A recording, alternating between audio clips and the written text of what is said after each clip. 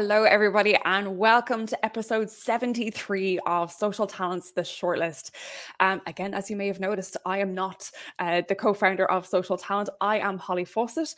I am the director of content at Social Talent, and thank you very much for having me back, actually, as a surprise for this episode.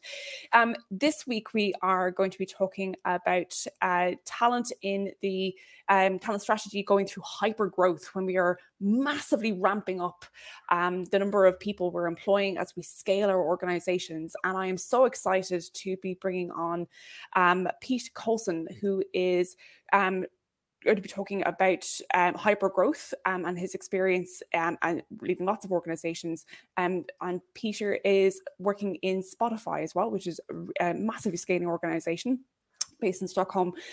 This week's broadcast is talking about that talent strategy and hyper growth, where that current landscape, as we all know, when we're working in talent acquisition, we've never really seen such a talent landscape. Millions of workers have been leaving their jobs in a phenomenon we all know well as the Great Resignations.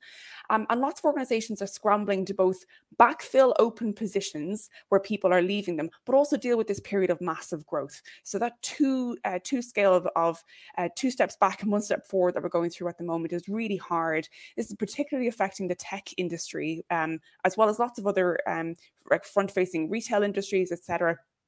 As the trend turns firmly favor talent, where they really have the run of the market, the question now is, how do companies differentiate themselves in such a competitive market? So to help us to answer this question, I'm excited, as I say, to have Pete Coulson from Spotify. He's the global talent acquisition manager at Spotify on the show, and he'll be chatting with us about how to build out that talent strategy for hypergrowth organizations and what do organizations need to do in this climate to attract candidates and to differentiate ourselves during this period of the Great Resignation, an opportunity maybe for the Great Retention instead. So welcome, Pete, to the show. Thank you so much. It's very good to be here. Pete, can you introduce yourself better than I have? Please tell me what you do, where you're based, and some insight you felt as well. Absolutely. So again, thank you so much for having me here today. It's a great pleasure to be speaking with you. So I've been in the recruitment space for approximately 15 years now, and have predominantly worked in like the tech and creative industry. Many of these organizations that I've been a part of have been either in rapid or hyper growth mode. So this is a subject I'm most certainly familiar with. One aspect of it, though, that I don't think many of us are, is coming into this Great Resignation that we're experiencing at the moment. So within the time that I've been in this field, I mean, I've gone through recessions. I've seen massive changes and shifts within technology and capabilities and upskilling, and just huge monumentous shifts in where the demand for talent is. And even geographically speaking, where we're looking to obtain this talent from. So it's a very interesting subject to dive into here today, and I'm quite excited to be a part of that. And Awesome. You asked the question where I'm located. So I'm in sunny Stockholm. I say that somewhat sarcastically because it's only just after 5 here and it's already pitch black. But I've been here in Stockholm for just a little over a year now. I relocated over here from Berlin, have spent the last roughly 6.5 years in Europe, and originally from Canada. So that's why you may not hear a Swedish accent coming from me. I was going to say definitely North American, so thank you for clarifying. Canada. Whereabouts in Canada are you from, please? Toronto. Good old Toronto. Good man. Yeah.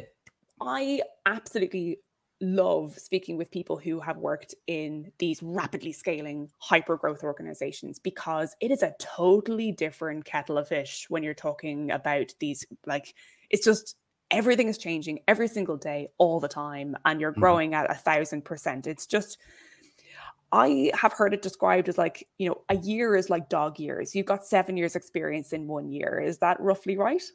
Yeah, that's absolutely right. I don't think that you could have said it any better than that. And this is something I believe that, like we as talent acquisition specialists, but also as our HR folks and our leaders across the organizations that we work with, really need to be conscious of that, because people are growing at such scale and at such pace, we really need to be conscious and cognizant of the fact that this could lead to burnout, to stretching people too thin, having unrealistic expectations on your employees at the same time. So you're absolutely right in the way that you phrase that. Of it, 1 year could really feel like 7 years. Yeah, And that's so I'm true. sure you probably get the gray hairs of 7 years of time as well. Yes.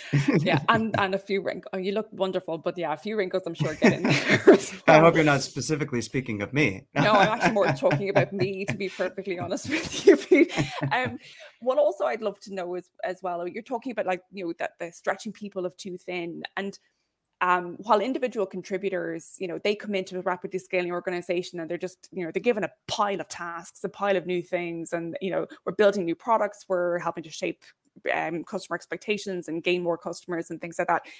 It's the managers, I think, we don't, like hyper growth organizations often forget to invest in. What's your experience around the manager's ability to hire talent in scaling organizations when perhaps they're only in the door 2 weeks, 6 months before they're hiring for their team straight away, and they're trying to scale through people at the moment? Yeah, I mean, that's a really tough question because we do see, and I mean, we as in the industry do see that, you're bringing in senior leadership, you're bringing in new managers, and the expectation on those individuals is to scale their teams. Many instances and cases that I've had conversations with recruiters where they are looking to add, you know, 250 people to a 100-person company. So really looking to double their current headcount. And then you've got these new managers that are coming in expecting to build those teams. They have no idea about the culture. They have no idea about the ways of working. And this could be, exceptionally challenging for these individuals coming in. So I kind of look at it, asking the right questions around why are we scaling to the degree that we are today? If we could scale to the degree that you wish to do so in the next 2 to 3 years or even 2 to 5 years, could we potentially accomplish the things that we're looking to as an organization, having more of a long-term strategy? Typically, what we see, and so often do we see, is that once the trigger is pulled, the floodgates really open and it's hit the ground running and do things extremely fast and at scale and at an exorbitant speed. And I think that that could actually be a big disadvantage for the growth and the development of the business that they're looking to achieve the specific things that they're growing in. Reason being is if you don't necessarily have a long-term goal and a long-term strategy to get to where you want to be, you could be causing yourself a much bigger problem down the road. So thinking about, having this extensive growth in a short period of time and doing it with new individuals in the positions that they're in, maybe not necessarily having the history or the experience doing that previously, it's because you'll start to look for a very, very, very small pool of talent. You could be creating, challenges within your culture. You could be creating challenges within the distribution of your workforce in terms of their seniority, experience level, so on and so forth. So it's really about, understanding and considering and asking the right questions about what you're looking to ultimately accomplish. If you do what you had described there a moment ago, having new managers come in and build huge teams almost right off the bat, I mean, is that potentially going to be more detrimental to your business than it is going to be beneficial? So it's important for us as talent acquisition leaders to ensure that we're also asking the right questions of what the potential implications are of the speed that they're looking to scale. And can these managers actually focus in on the people aspect of things? We see, many articles and discussions around, growth and appreciation and things like that being of the utmost importance for talent these days. Can the scale and new management provide those opportunities to those individuals? I think it's important we ask those questions. What do you feel then is the reception, perhaps maybe a past reception versus the viewpoint of today, of those C-suite or senior leadership teams within those scaling organizations, their understanding or appreciation for going slow to go fast, I think, is how you're describing it, right? Getting the foundation right, understanding that our culture, we need a footprint that we need to then, or a stamp rather, that we can then go forward with and replicate, rather than just like unleash the floodgates and just let everybody do it really fast and figure out the problems later. Has that moved over time, that, you know, talent acquisition is actually getting the attention of the C-suite, or has it always been there, do you think? Ooh, I think it's moved over time, and that ultimately depends on how receptive the organization is to the talent acquisition team. Mm. And that's going to be crucial to the success of being able to, step into that more consultative position with the C-suite and with those senior leaders in the organizations that you're working with. And that takes time as well. So it's about the emphasis and the attention that you put on hiring and on HR as a company. You need to see these individuals as the entryway into the company and the folks that are ultimately going to be making the hiring decisions on who's being brought in to the organization. So a big part of what I believe this discussion here is today about talking about hypergrowth strategies to the Great Resignation ultimately comes down to the relationship building aspect of how important it is for talent acquisition professionals to be those trusted partners with the business as well as with candidates. So if you have the position and the footprint within the company, and that HR and talent acquisition has a seat at the table in making the decisions on the growth of the business, then it should be well received and you should get the right reception that you're ideally hoping for, is because you've built and established those relationships and you're seen as a trusted partner. It's like if we flip the switch and we go into putting our engineering hats on and we want to develop something in a certain period of time, which is either unrealistic or unachievable, the individuals that are responsible for the build will push back to those that want to build it and really give a true defined overview of what's realistic. So we need to do the same thing as talent acquisition professionals. We understand that we'll have goals and objectives and specific headcount numbers that we need to reach, but can we be realistic at the same time and provide the data and the evidence as to how we're going to get there and why we need to do things the way that we truly believe need to be done? That's really great advice. I think you're exactly on the money. An engineer would happily push back and go, that ain't gonna be built in 2 weeks. It's gonna take 2 months. So you're absolutely right. Yes, every function that is worth investing in will push back to make sure that they're delivering, right? And talent acquisition is so fundamentally important. I think we forget just how pivotal it is. We know, I think we all know ourselves, our job is important, but does the rest of the business know? And possibly not until we are, until we get that seat at the table, or at least ask for the seat at the table and talk competently to the C-suite as to why we need to go fast, as we need to go slow to go fast, and do the things right, and then we can scale fast. Yeah, and if we think about this, if you can provide the evidence and the data to back up what you're actually proposing in terms of going slow to go fast, I think that could help a lot. At the end of the day, if you go slow at first, and then it comes the speed in the short term or even in the near term, you'll see that they'll be able to accomplish what they were looking to accomplish roughly in the same period of time. It's about a mind shift. And that mind shift is one of the biggest hurdles to jump over at first. Yeah, absolutely. I am also conscious that there is an agenda to this particular show, and some of it is with regards to news. So now we have our first news article, which is from The Insider. So this article, 7 in 10 tech workers say that they're considering quitting their job within the next year in a new survey. How detrimental do you feel that is, Pete, to tech organizations? Or is there an opportunity here for organizations to snap up 70% of people who are potentially looking at changing positions?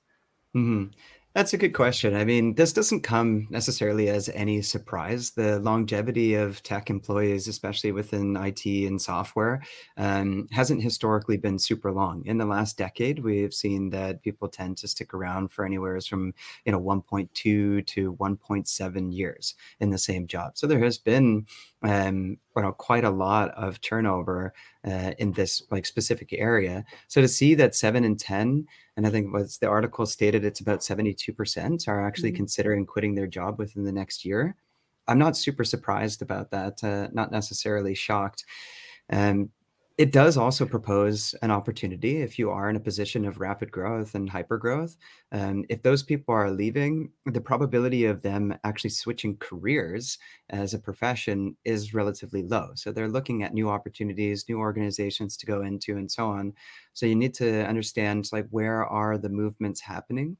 If you can do deep dive research into what's happening within the industry, where do you potentially foresee that there's going to be fundamental shifts in certain organizations, you as a talent acquisition professional should be able to identify, where are the right hunting grounds to go to look for this type of talent? Where do you foresee that there is going to be a shift in a specific market? And that's when you have the opportunity to go in and scoop up that talent and provide them great opportunities with the companies that you're working with.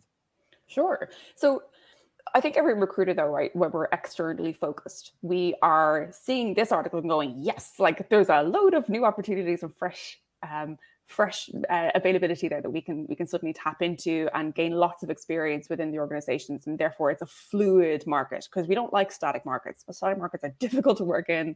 It's been a hard 10 years, I think, of static markets for that regard. But externally focused, we forget to look inwards and go, oh my gosh, that means 7 in 10 of my existing employees within their talent space are also probably going to change jobs within the next year, possibly also change organizations. I now have to backfill all those roles as well. So my rec list goes from like 100 to 170. Potentially, that's my bad maths. Don't do maths on air, Holly. So how do we overcome that? Because generally, as recruiters, we are always externally focused. We don't really look internally. hmm well, actually, on the contrary, many organizations are looking internally now to see where they could have more fluidity within their workforce. Opening up more of that.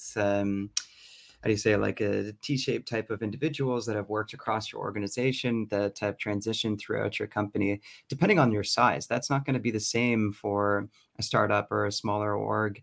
It could be for a larger company. But when we think about this and looking on the inside of, as to your point there, are 70% of my tech employees going to leave, or what are we necessarily thinking about in terms of the retention? If you're in a position where now HR and TA and leadership are asking that question, what are we going to do about retention? Then you're already a little bit too far gone.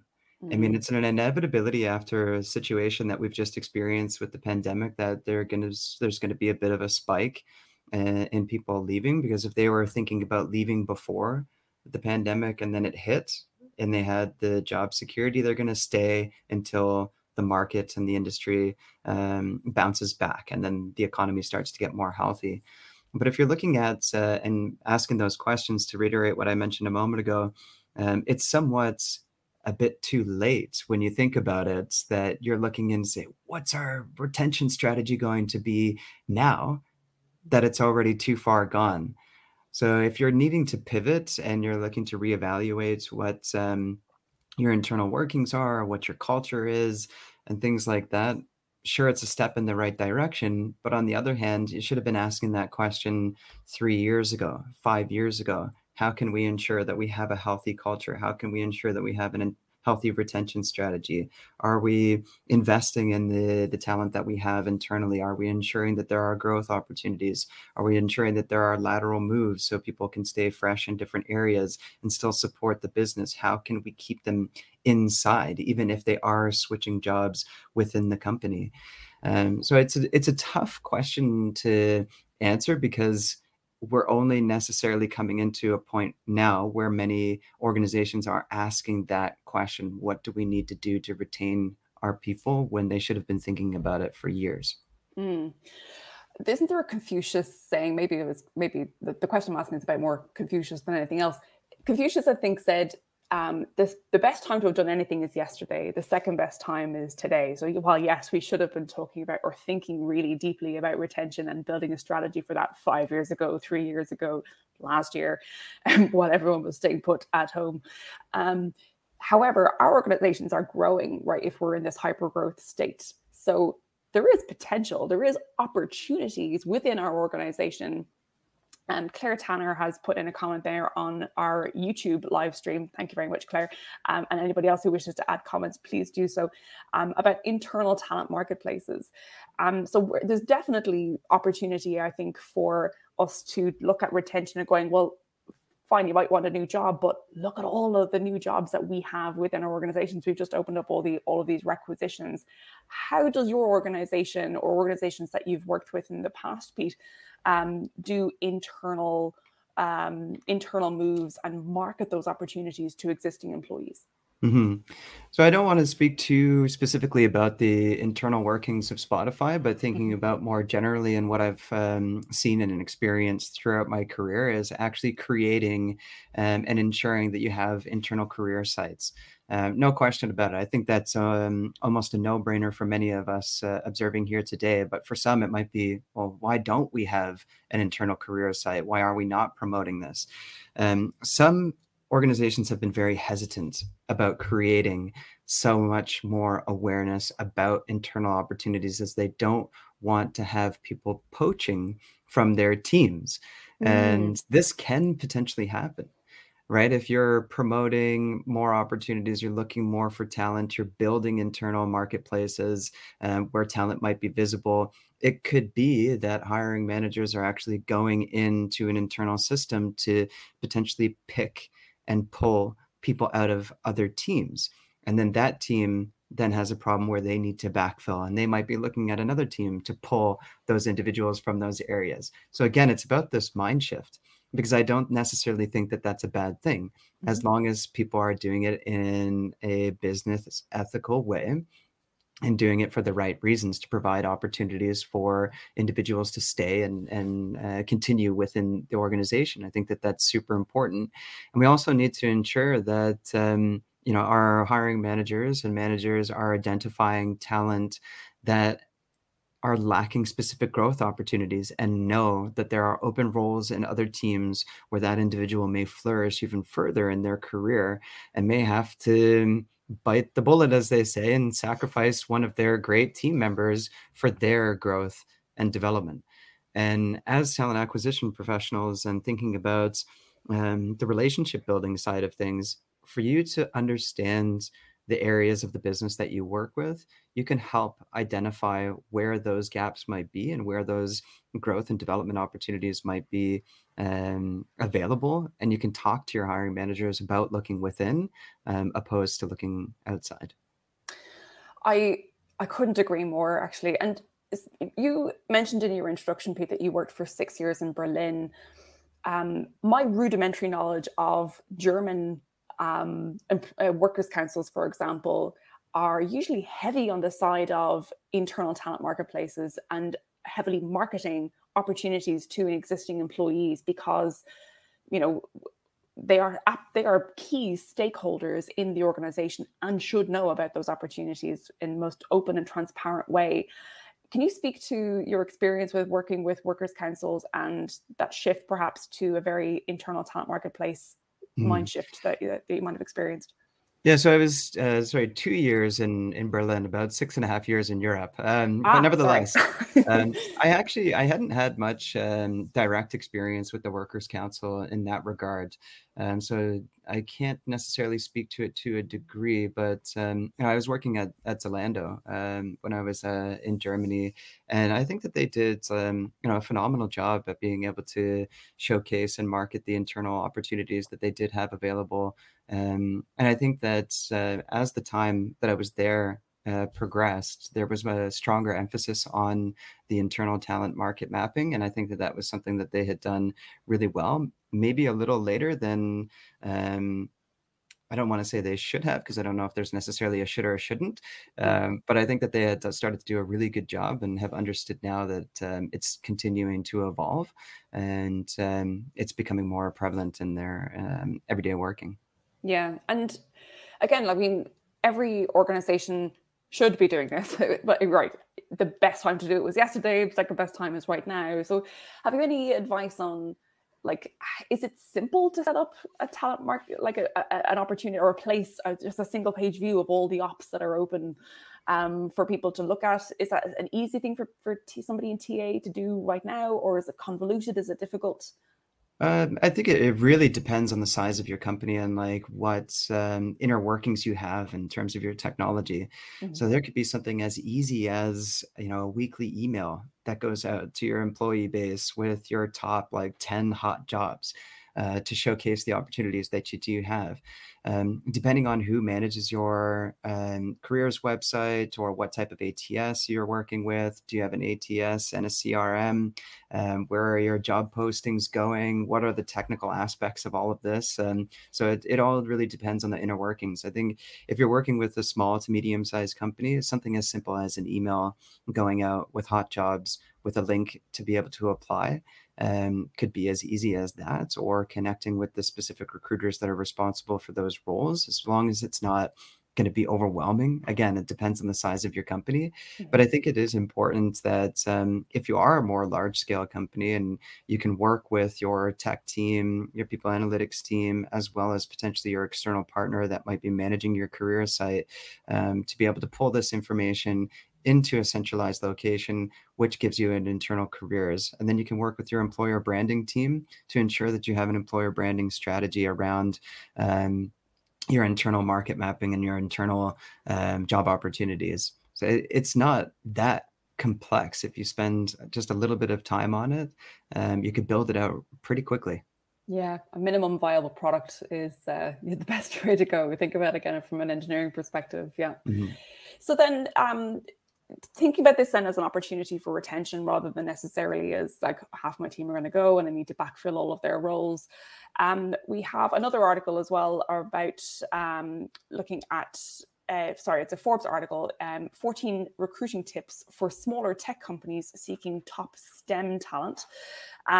There is loads and loads and loads of tips in this particular article that are really, really useful, I think, obviously from an acquisition perspective, but I also think there's some tips in here that we can apply internally, looking at, as you're saying, the motivators of your external, of your tech team moving on because of the pandemic. They're looking for the market to suddenly become buoyant again, and now they're looking to move. But I think what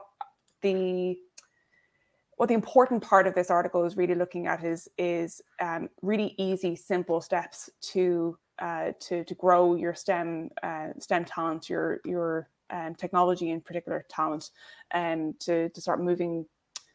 What am I trying to say? Sorry, I'm fluffing this entire question. Look, but maybe let's talk about a specific. Very specific question. Given how competitive that tech marketplace is right now, is there anything that you would suggest for like smaller companies and startups to get in the mix of attracting talent using some of these tips, whether it's internal talent or external talent? Yeah, I think like with startups and smaller organizations, they can have a very competitive advantage to larger companies. Many instances that there are individuals coming from, the STEM area of things and wanting to have a bigger impact on the work that they're doing.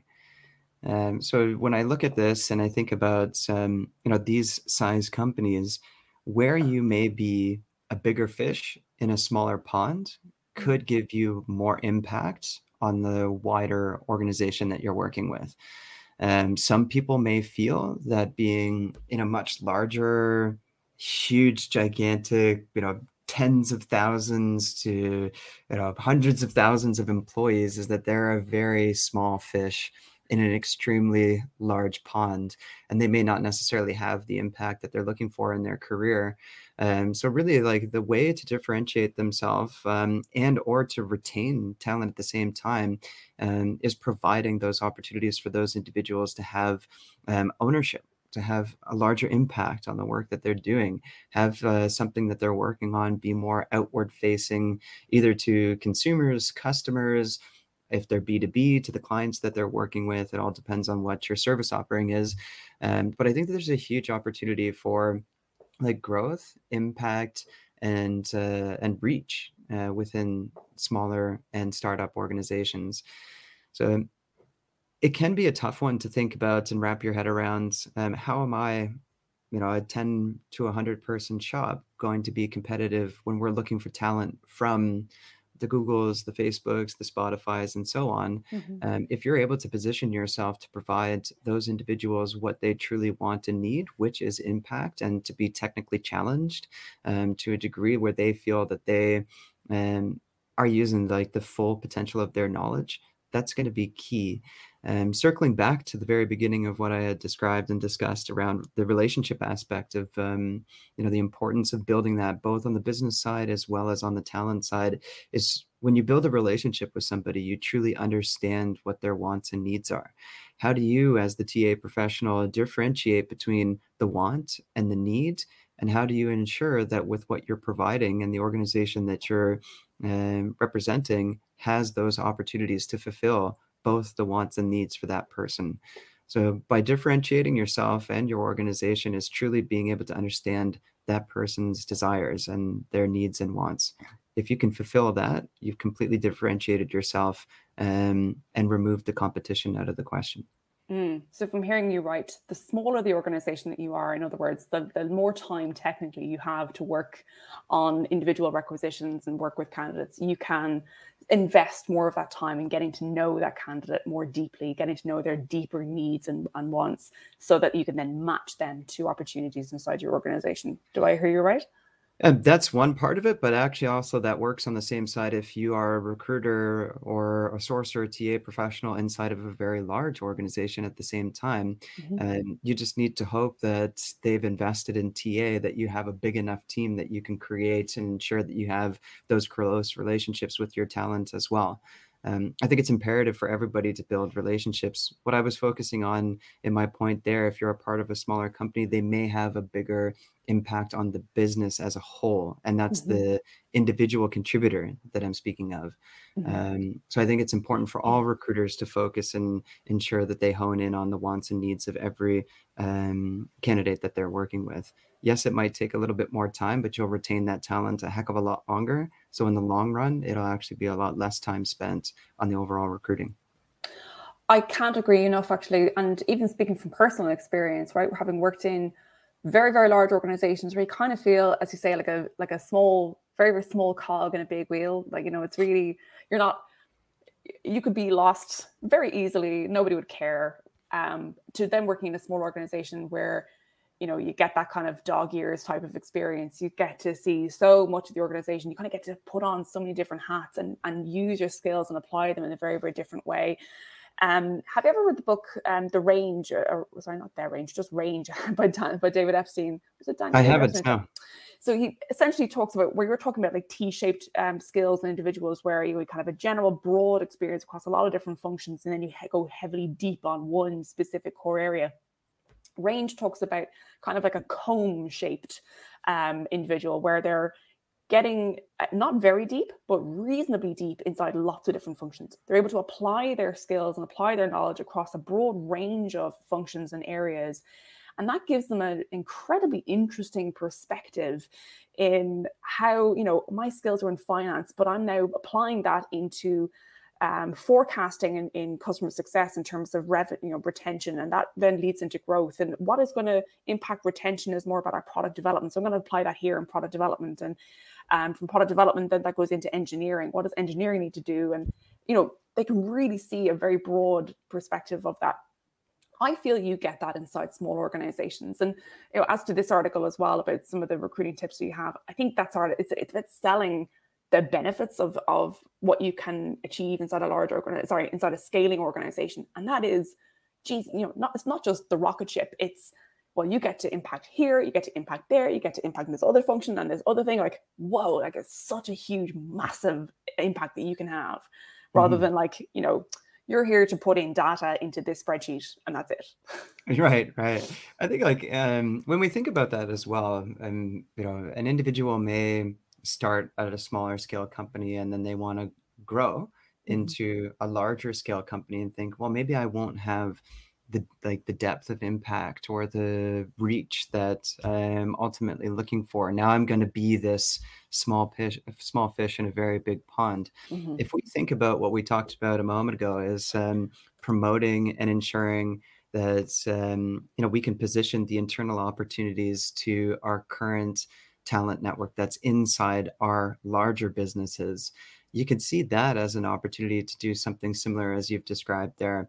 I started out in this specific area, I mastered this. Now I'm going to move on to this area of the business. And now I'm going to actually, broaden my horizons throughout a much larger company, hit on all the different areas. And then what does that mean when I scale up going into potentially an architect role or a senior manager type of role or a principal type of role? I mean, we're talking very tech oriented, but it's the same if we look at marketing, if we look at finance, anything of that nature. It's like, how can I potentially grow across a much larger organization by hitting the different areas and hoping that the company that I'm working with is providing those internal opportunities and showcasing them to me so I can personally grow in my career. Yeah, absolutely. So have you any tips in particular for organizations that are planning their headcount for next year? Right, you're probably well into 2022. If you're anything like me, you're probably writing 2022 on your to-do list as like this year's date. You're probably so far into your planning. But if there's still a little bit of white space for talent acquisition professionals and managers who are trying to do their planning at this moment in time, thinking like, okay, next year we're receiving X amount of funding, or next year when our new financial budgets begin, loads of headcount is going to suddenly open up. What should we do now to start prepping for next year's growth? Getting the most amount of leeway or most amount of lead time as we can. Yeah, I mean, if you're gonna scale, you need to find balance in your team. And I think that's going to be absolutely like crucial and imperative to the success of your talent acquisition organization. So ensure that you're bringing in a mix of like permanent recruiters, ensure that you have a balance in leveling. So have junior, mid, senior level recruiters on your teams as well. And then also be thinking about, what's realistic. We think a lot about a 12-month calendar year. Europe in particular, we have much longer holidays than what I ever experienced coming from Canada. We have anywhere from it's fantastic. Yeah, we have anywhere from 25 to 35 holidays, and that's excluding any bank holidays or public holidays. So we have to take that into consideration. If we truly care and think about the mental health and the well-being of our talent acquisition professionals, we need to ensure that when we do our planning is that we're thinking more along the lines of an 11-month calendar year. Or 10. Or even 10, because you've got half of December is usually a write-off, summer holidays plus all of the bank holidays. So we have to take that into consideration. You can say, this is what I'm expecting each of my recruiters to hit for next year, or what I'm expecting them to hit per month. If you calculate that at 12 months, you actually need to add roughly 10 to 15% on top of that, because you need to take holidays, time off, things like that into consideration.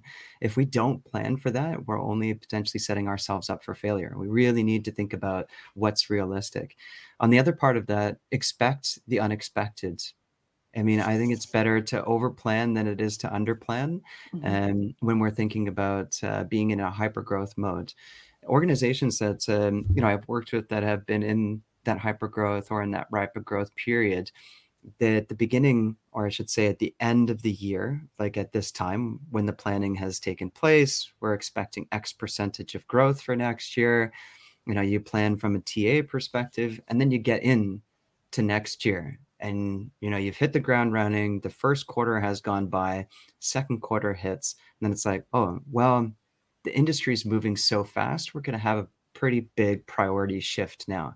We've decided to take on an acquisition, or we've decided to merge, or we've decided that with the recent announcements of Meta, for example, we need to adapt and adopt to what's happening there. If we don't do that, we're going to be left behind. So we need to pivot, and we need to change our priorities. We're going to continue to scale at the same speed, but we're actually going to recruit for a whole bunch of different stuff. So you need to kind of plan for the unexpected, because there's almost an inevitability that something's going to change next year, and you need to somehow predict or anticipate that something's going to change. So plan for that potential change one way or another. So I'm going to ask you a very silly question, which is, if I don't know what I don't know, and as in like the future hasn't happened yet, nobody could have foreseen Meta, apart from the most predictable dreams of all time. If any company was going to call themselves Meta, it would have been Facebook. But like, no, really and truly what it is, we can't actually really predict that. So what we don't know, well, we don't know what we don't know. How can you anticipate some of that? Is it just leaving white space? Is it leaving additional time? Is it taking on more training? Is it developing your business acumen so that you have some semblance of an idea of what might be coming up in your space? How does one do that? Yeah, I mean, it's almost all of the above. So we could have like answer D on that one. I think, because like leaving a bit of white space means that there's like room for growth and shifting and moving and opportunity. At the same time is like put in your variance. Are we going to expect 250 headcount next year? Let's ensure that we put it at 310, and then factor in attrition and movement and internal movement. So just plan above, and even be a bit more and a little bit more above, just to, if that doesn't happen, if those changes don't happen, there in the recruitment world, there's always more than enough to do. It's a 24/7 job. So there will always be things for people to do. And on the other part of it is like on the business acumen side, as you said, I think, yes, we should always be upskilling ourselves to become more business oriented and understand, what are the inner workings of our organization's growth? And, are we asking the right questions about the growth? And are we ensuring that we have that seat at the table that we talked about earlier as well? And if we can upskill ourselves to be more consultative in our approach, that seat at the table will always be there for us, as long as we can ensure that we have the right understanding and knowledge, and also backed up by data. That's always our best friend. So if we can ensure that we have those things, that will help us, plan for the unpredictable future. Great. I love that. And I'm actually going to ask you for one more piece of advice, because I just clocked the time. It is 42 minutes in. I can't believe that conversation has gone by so fast. This has been fascinating, Pete. Thank you so much.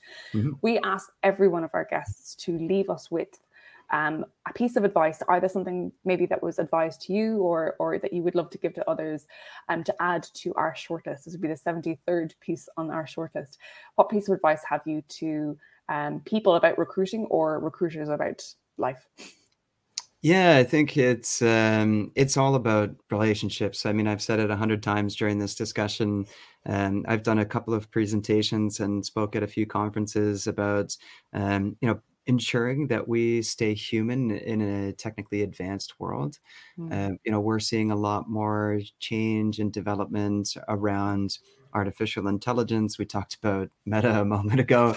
I mean, there's a fundamental shift in the industry that we're seeing, and it's only going to move faster and faster and faster. So the more that we can focus on relationships and not lose that human touch, is going to be imperative to our success. And this is what's going to help differentiate our careers out of the robotic or technological side of things. I'm not anti-tech by any means. I work in the tech industry. I love tech, but I think it's so important that we as TA professionals continue to work on and build and establish strong relationships, because I strongly believe that we're not going anywhere for the foreseeable future. And if you can maintain and develop and grow relationships with people, that's going to be one of your strongest assets. That's it. I love that. I love that. And yes, you have spoken about relationships extensively throughout this conversation, but no, it can't be reiterated enough, I think. But look, we all got into this industry because we love people ultimately, right? And we all are curious and really love to learn more about people. I don't know anybody who studied recruiting in college. I think we all fell into it somehow, but yeah, I think we all stay here because of those relationships. And no, you're right, they're so critical. Pete, this has been an absolutely fascinating conversation. Thank you very, very, very much for sharing your insights and understanding of my fluffy versions of questions about those two particular articles. We are going to put the links to both of those articles, the one from Insider and from Forbes, into the show notes if you're listening back to this in the podcast, or into the chat here now as well live on LinkedIn and on YouTube. Thank you so much for coming on today, Pete, and sharing your insights, as I said. And just to make you aware of our upcoming event on the 18th of November, we have a Social Talent Live event, which is a much deeper dive into, in terms of a live broadcast. It'll be a 90-minute discussion. We're talking about hiring at scale during the Great Resignation. So taking a little bit of what we spoke about today, but going much more in depth. Our online talent leadership event will be bringing the voices of Barbara Lee from Nielsen, from Kim Pope from Wilson HCG, Kevin Blair from Celonis, and Danielle Monaghan as well from Uber, all talking about how they're scaling inside those organizations. So you can register now at socialtalent.com/live. That's socialtalent.com/live. It'll be live on November 18th. That'll be a Thursday, I believe, at 4 p.m. London time. It'll be 11 a.m. New York time and 8 a.m. Los Angeles time. So thank you so much for joining us today. Please do sign up for Social Talent Live. It's a completely free event, and it's always a brilliant conversation, whether you're on live or you watch back at the recording. And please register there as well. Thank you so much for joining me this week. We'll talk to you next week. Thank you very much. Bye.